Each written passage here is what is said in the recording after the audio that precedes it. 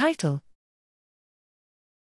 Characterizing the blood-stage antimalarial activity of tafenoquine in healthy volunteers experimentally infected with Plasmodium falciparum. Abstract.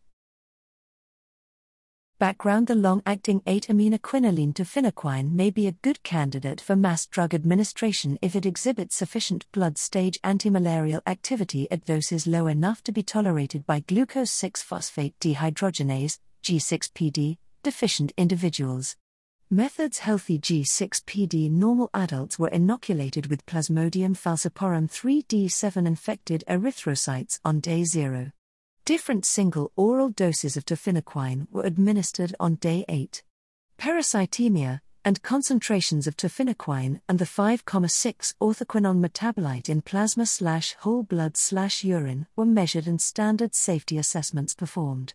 Curative artemether lumefantrine therapy was administered if parasite regrowth occurred, or on day 48+/2. Outcomes were parasite clearance kinetics, pharmacokinetic and pharmacokinetic/pharmacodynamic (PARC/PD) parameters from modeling, and dose simulations in a theoretical endemic population.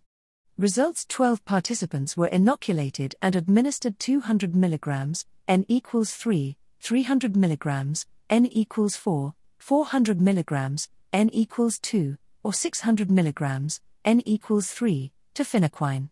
The parasite clearance half-life with 400 mg or 600 mg, 5.4 hours and 4.2 hours respectively, was faster than with 200 mg or 300 mg, 11.8 hours and 9.6 hours respectively. Parasite regrowth occurred after dosing with 200 mg, 3/3 participants, and 300 mg, 3/4 participants, but not after 400 mg or 600 mg. Simulations using the PARC/PD model predicted that 460 mg and 540 mg would clear parasitemia by a factor of 10 to the power of 6 and 10 to the power of 9, respectively, in a 60 kg adult. Conclusions: although a single dose or tafenoquine exhibits potent P. falciparum blood-stage antimalarial activity, the estimated doses to effectively clear asexual parasitemia will require prior screening to exclude G6PD deficiency.